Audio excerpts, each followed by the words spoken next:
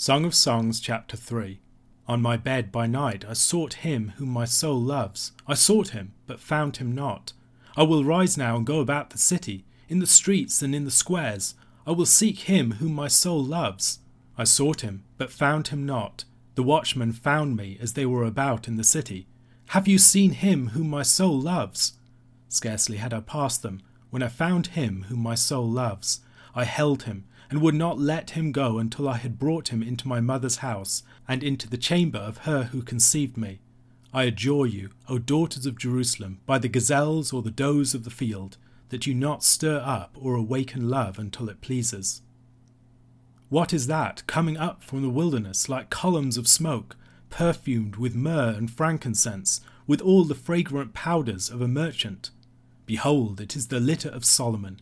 Around it are 60 mighty men, some of the mighty men of Israel, all of them wearing swords and expert in war, each with his sword at his thigh, against terror by night. King Solomon made himself a carriage from the wood of Lebanon. He made its posts of silver, its back of gold, its seat of purple. Its interior was inlaid with love by the daughters of Jerusalem. Go out, O daughters of Zion, and look upon King Solomon, with the crown with which his mother crowned him on the day of his wedding, on the day of the gladness of his heart. The Song of Songs plays out through time and its interplays between presence and absence, between experience and longing.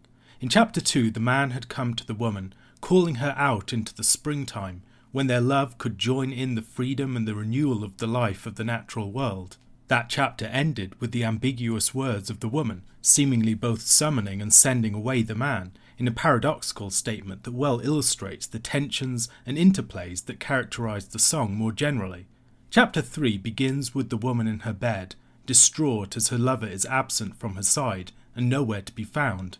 The passing of times, the movement from day to night or from winter to spring, and the corresponding movements of the characters between states, waking and sleeping, absence from and presence to each other, longing for each other and delighting in each other, winter dormancy and springtime play, is integral to the song's portrayal of love.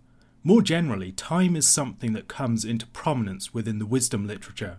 Whereas the material of the law generally focuses upon perennial principles, in the wisdom literature we see the development of things over time, from their first incipience to their full harvest. We are taught the importance of timing. There is, the preacher teaches, a season for everything, and a time for every matter under heaven. The wise man discerns the times, and acts accordingly. Things are beautiful in their time, and seasonality is part of the goodness of God's world. The waking woman at the opening of chapter 3 experiences a painful season of absence from her lover, one that drives her diligently and indeed desperately to seek him out, acting in a manner that might appear unfitting of a respectable young woman, wandering the streets of the city at night, where she might easily be mistaken for a prostitute. The city setting here contrasts with the natural setting of the preceding chapter. A similar scene appears in the closely parallel frame in chapter 5 verses 2 to 8, where the lover knocks at her door while she is sleeping, and thrilling to open up to him, she is dismayed to find upon opening the door that he has gone. Then once again she wanders the city, where she is beaten by the watchman. Love never fully possesses its object, and in the absence of the lover this reality is painfully experienced. While the lover is present, there can be a longing for even deeper union with them, but when they depart, especially when that departure is sudden and unexpected, the absence can be agonizing. The interplay of presence and absence in time is illustrated, as Cheryl Exum observes, in the way in which both of these things are rendered immediate in the narration, with a slippage between past and present. The chapter begins with narration of the past, but by verse 4 in Exum's words, the present seems almost imperceptibly to have overtaken the narrated past. It is easy to think of time merely in terms of a succession of discrete moments. Henri Bergson challenges this way of thinking about time, presenting music as a counterexample. When listening to a melody, we perceive the melody as a whole, not just as a succession of detached tones. If a note is held for too long, the musical piece as a whole can falter and fail. When listening to a musical piece, each moment is interpenetrated by retentions of the preceding notes and movements of the piece, and by anticipations of what is yet to come. Even though we might think them absent from the present moment, what we think of as present is inescapably constituted by the traces of the past and the future that are shot through it. The piano key that a toddler strikes in play could not be more different than that same key struck by a musician near the resolution of a great symphony. Although the same key is being struck, it is not the same note that is being sounded.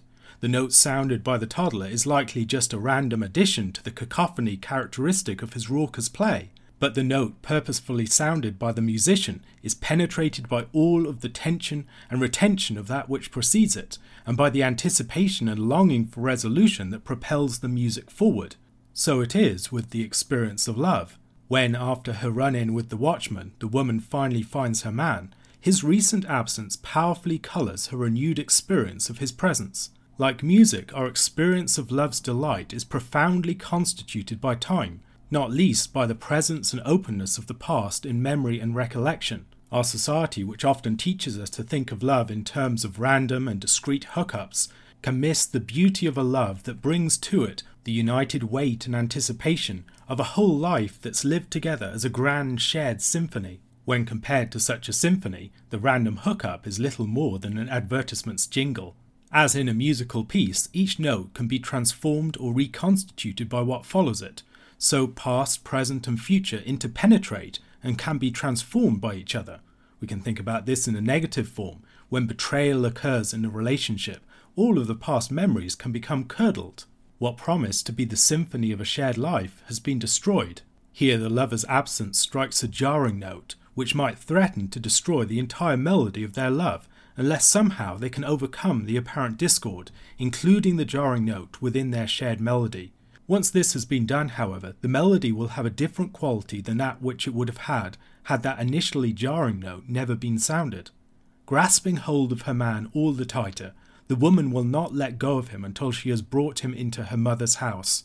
In addition to the strong similarities with the parallel frame of chapter 5 verses 2 to 8 in the macro structure of the song that Richard Davidson identifies, we also might recognise shared elements with chapter 8 verses 2 to 5. I would lead you and bring you into the house of my mother, she who used to teach me. I would give you spiced wine to drink, the juice of my pomegranate. His left hand is under my head, and his right hand embraces me. I adjure you, O daughters of Jerusalem, that you not stir up or awaken love until it pleases. Who is that coming up from the wilderness, leaning on her beloved? Under the apple tree I awakened you. There your mother was in labour with you. There she who bore you was in labour. As in this section in chapter 3, in chapter 8 the woman expresses a desire to return to the houses of their mothers, where they were conceived, born and raised. She leads her man back to her mother's house. In both places we have successive repeated refrains. I adjure you, O daughters of Jerusalem, that you not stir up or awaken love until it pleases, and who is that coming up from the wilderness? Such parallels invite us to consider the sections alongside each other, observing both the similarities and the contrasts between them. Perhaps the most surprising common element is the desire to return to the mother's house. Indeed, in chapter 8, the woman expresses a desire to return to the houses of both of their mothers. The singling out of the mothers, rather than the fathers or the parents as a pair, and the heightened associations with earliest childhood, are noteworthy. Throughout the song, love is described in ways that evoke the renewal of youth and a return to childhood. Peter Leithart remarks upon the way that the song stands out from the rest of the scriptures in speaking about sex principally in terms of the mutual delight of the man and the woman, seemingly having little to say about procreation and children. Yet this, Leithart maintains, would be to miss important themes in the song. He writes, "Contact with the bride is like a new birth for the lover, a return to childhood vigour and self-forgetful delight. It is not a Freudian return to the womb, but it's a return to childlikeness. This is why it seems the Bible shows us sexual love as a response to death.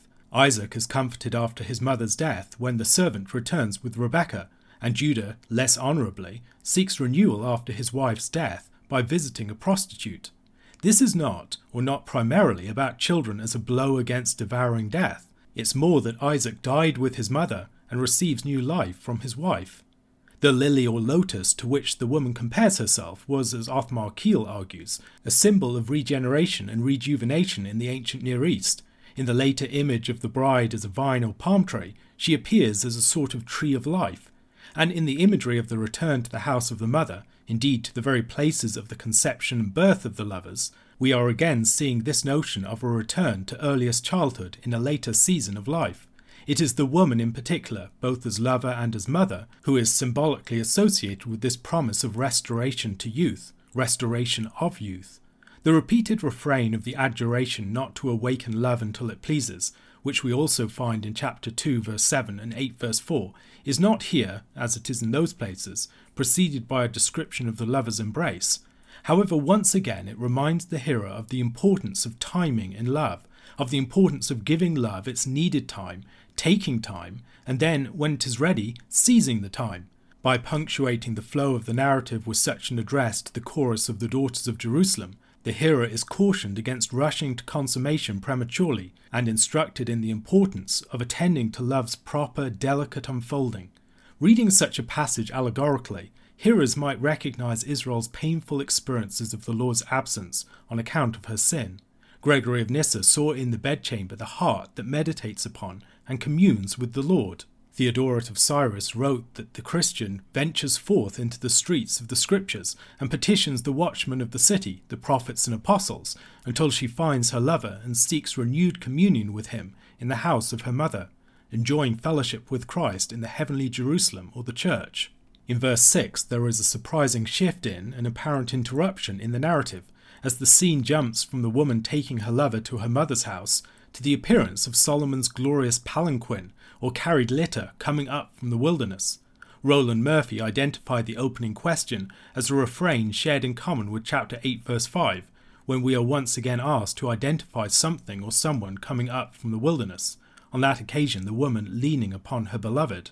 Ernst Wendelin makes a case for understanding Solomon's palanquin here as relating to the coming of the bride herself, by virtue of the parallels with chapter 8. The crown with which Solomon was crowned by his mother on the day of his wedding is, he suggests, the bride herself. In Proverbs chapter 12 verse 4, one of Solomon's own proverbs, we read, "An excellent wife is the crown of her husband, but she who brings shame is like rottenness in his bones." The fact that Solomon is crowned with the crown on the day of his wedding by his mother would further strengthen this case. In Psalm 45 verse 9, the queen stands at the right hand of the royal bride in the royal wedding. It seems best to me to read these verses as referring to the approach of a majestic procession with Solomon and his bride, its dust rising like perfumed smoke, surrounded by a company of the mightiest soldiers, 5 for each of the tribes, sunlight glinting on their dazzling armour. The advent of the king and the queen is an awe-inspiring and glorious spectacle, and all of the city comes forth to witness them. As the palanquin is like a movable building with tent-like features, carried on the shoulders by men with poles, it shouldn't be difficult for us to see a vision of the tabernacle and temple here. The wood of Lebanon is most famously used in Solomon's construction of the temple. The silver posts recall the use of silver in the hooks and fillets of the posts of the tabernacle. The interior of the whole of Solomon's temple was overlaid with gold, and in Exodus chapter 38 verse 8, the mirrors of the ministering women are used to form the basin of the bronze laver. The tabernacle was surrounded by the 12 tribes in military array, and Solomon's couch likewise, presumably with 12 groups of 5 men. Frankincense and myrrh were used in the incense and anointing oil, and the ascending column of smoke recalls both the pillar of cloud by which the Lord led the people, and the smoke ascending from both the sacrifices on the altar and the incense in the tabernacle. The palanquin coming up from the wilderness is a place where the man and the woman can lie together in sumptuous surroundings. The tabernacle was the palanquin for the Lord and his bride Israel, where the Lord, whose glory inhabited it, communed with his people. The coming of the palanquin from the wilderness recalls the Exodus and the entry into the land. The Lord married Israel in the covenant at Sinai, taking the people under the loving protection of his wings. The coming of the Lord to his land with his bride to reign in the city of Jerusalem in a glorious bridal procession is the great hope and longing expectation of the people. Exum is not persuaded that the figure here is Solomon himself. Rather, she argues, the lover is being presented in a poetic fancy in a royal guise. The man, though much humbler in his origins, is imaginatively cast as the glorious and majestic lover King Solomon, and elsewhere is referred to as the king. In the eyes of his adoring lover, that is what he is.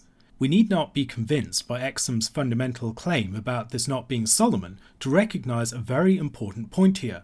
If we can ascend the ladder of allegory upward, working from the king and his lover to the king and the nation, to the Messiah and his bride, to Christ and the church, we can also make a corresponding descent.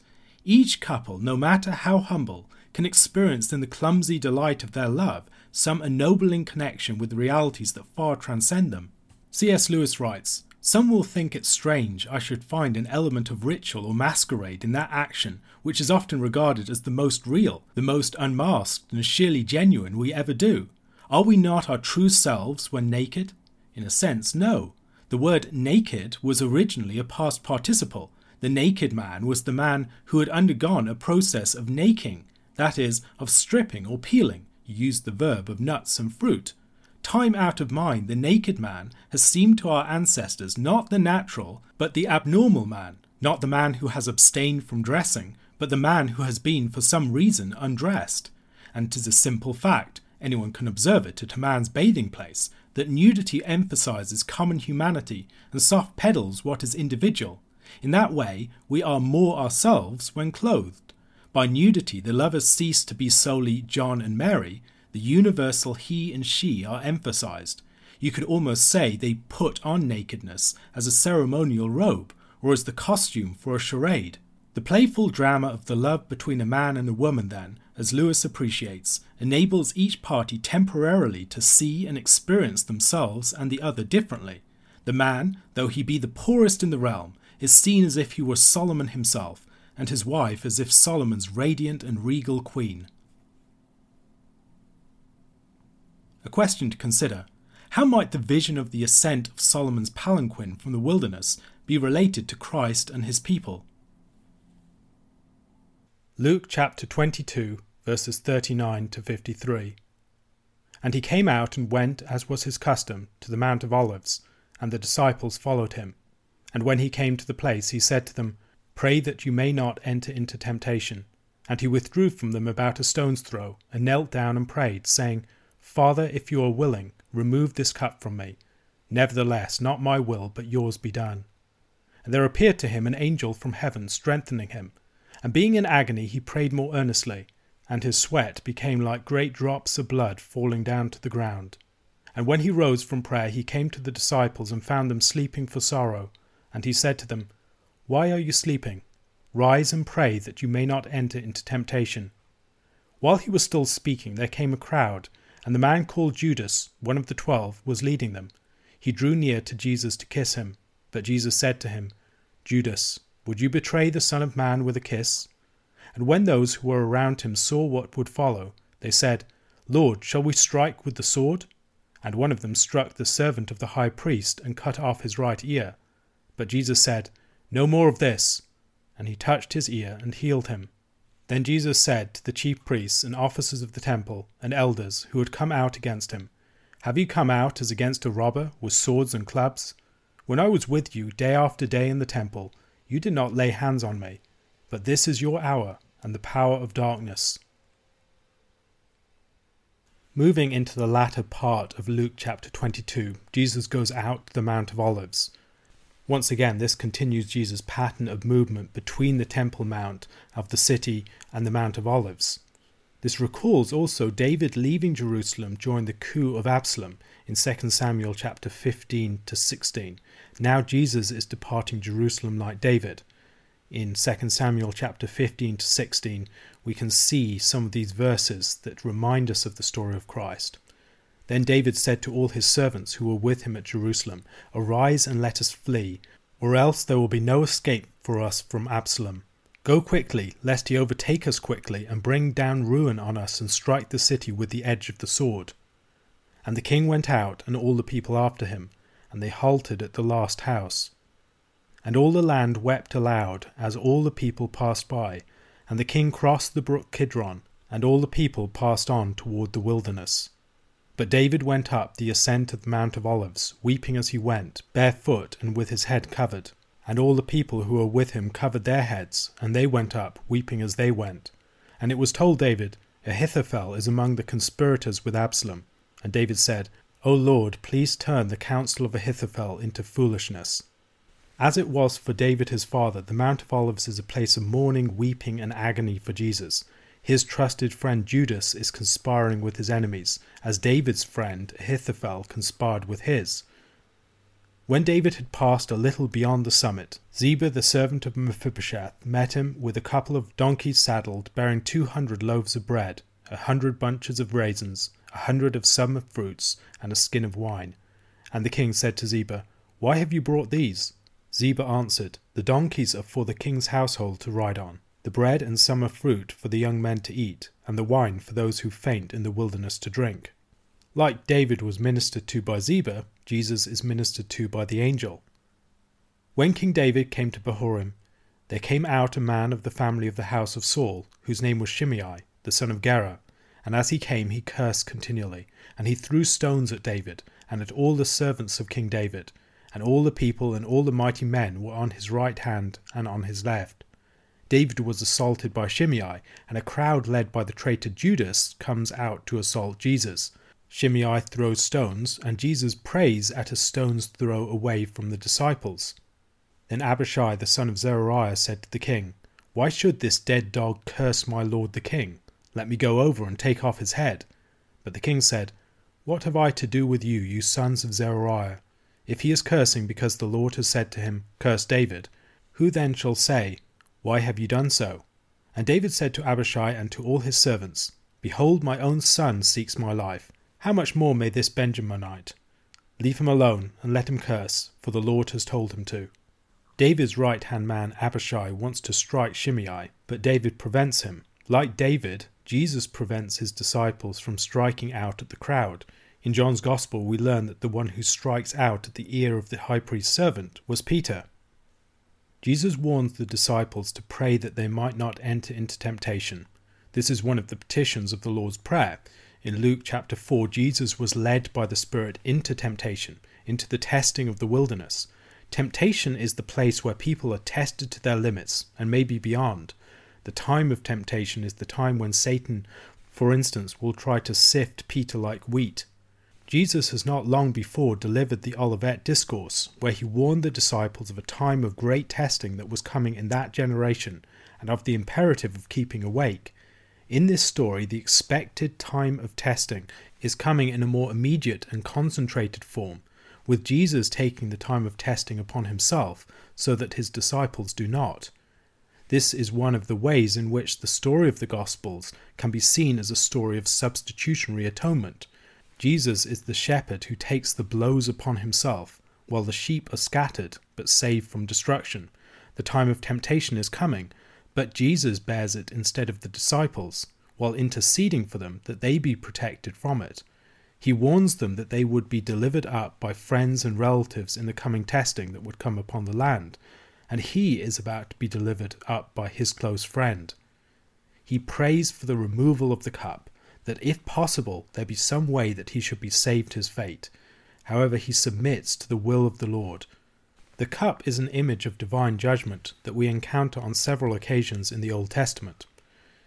Isaiah chapter 51 verse 17, wake yourself, stand up, O Jerusalem, you who have drunk from the hand of the Lord the cup of his wrath, who have drunk to the dregs the bowl, the cup of staggering."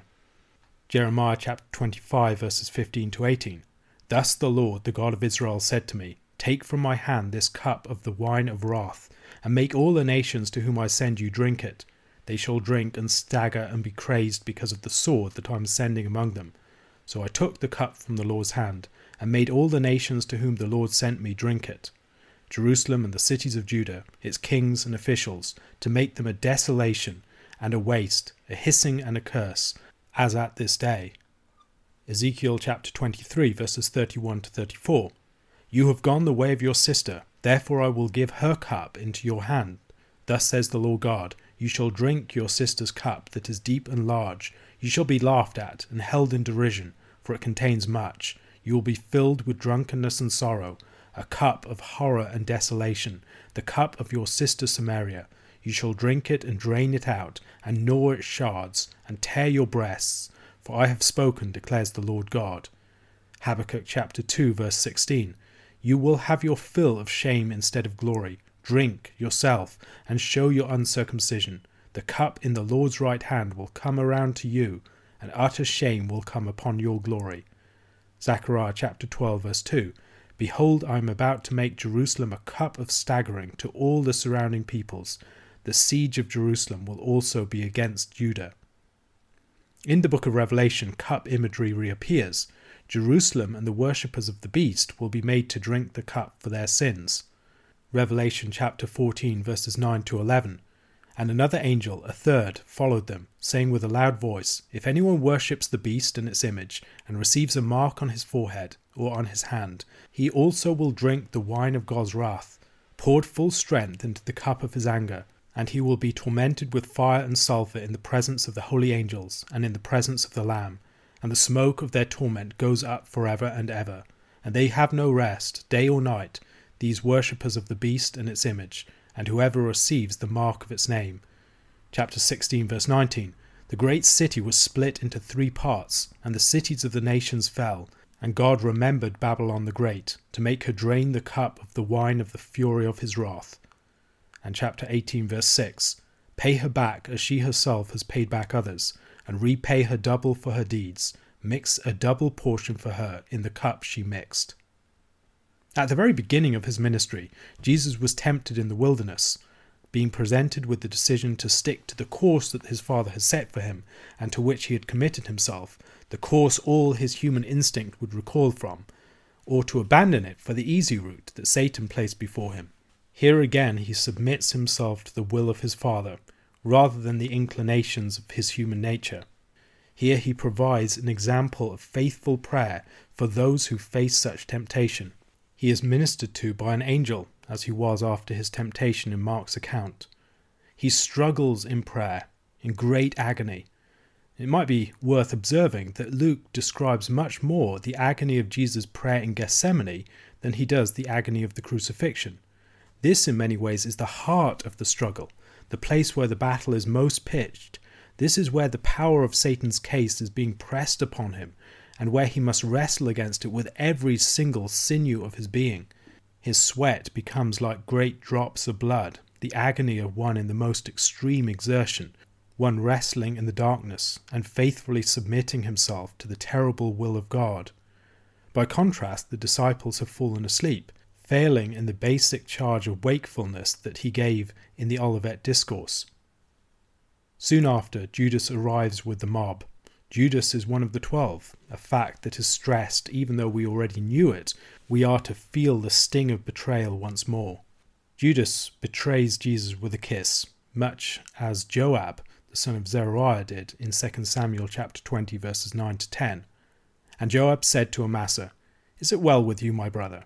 And Joab took Amasa by the beard with his right hand to kiss him. But Amasa did not observe the sword that was in Joab's hand. So Joab struck him with it in the stomach, and spilled his entrails to the ground without striking a second blow, and he died. Then Joab and Abishai his brother pursued Sheba the son of Bichri. If Peter is like Abishai the son of Zeruiah, Judas is like Joab the son of Zeruiah. One of those who was with Jesus, identified as Peter elsewhere, strikes the high priest's servant's ear. But Jesus heals the servant. Even when Jesus is most under assault, he expresses his grace and his compassion.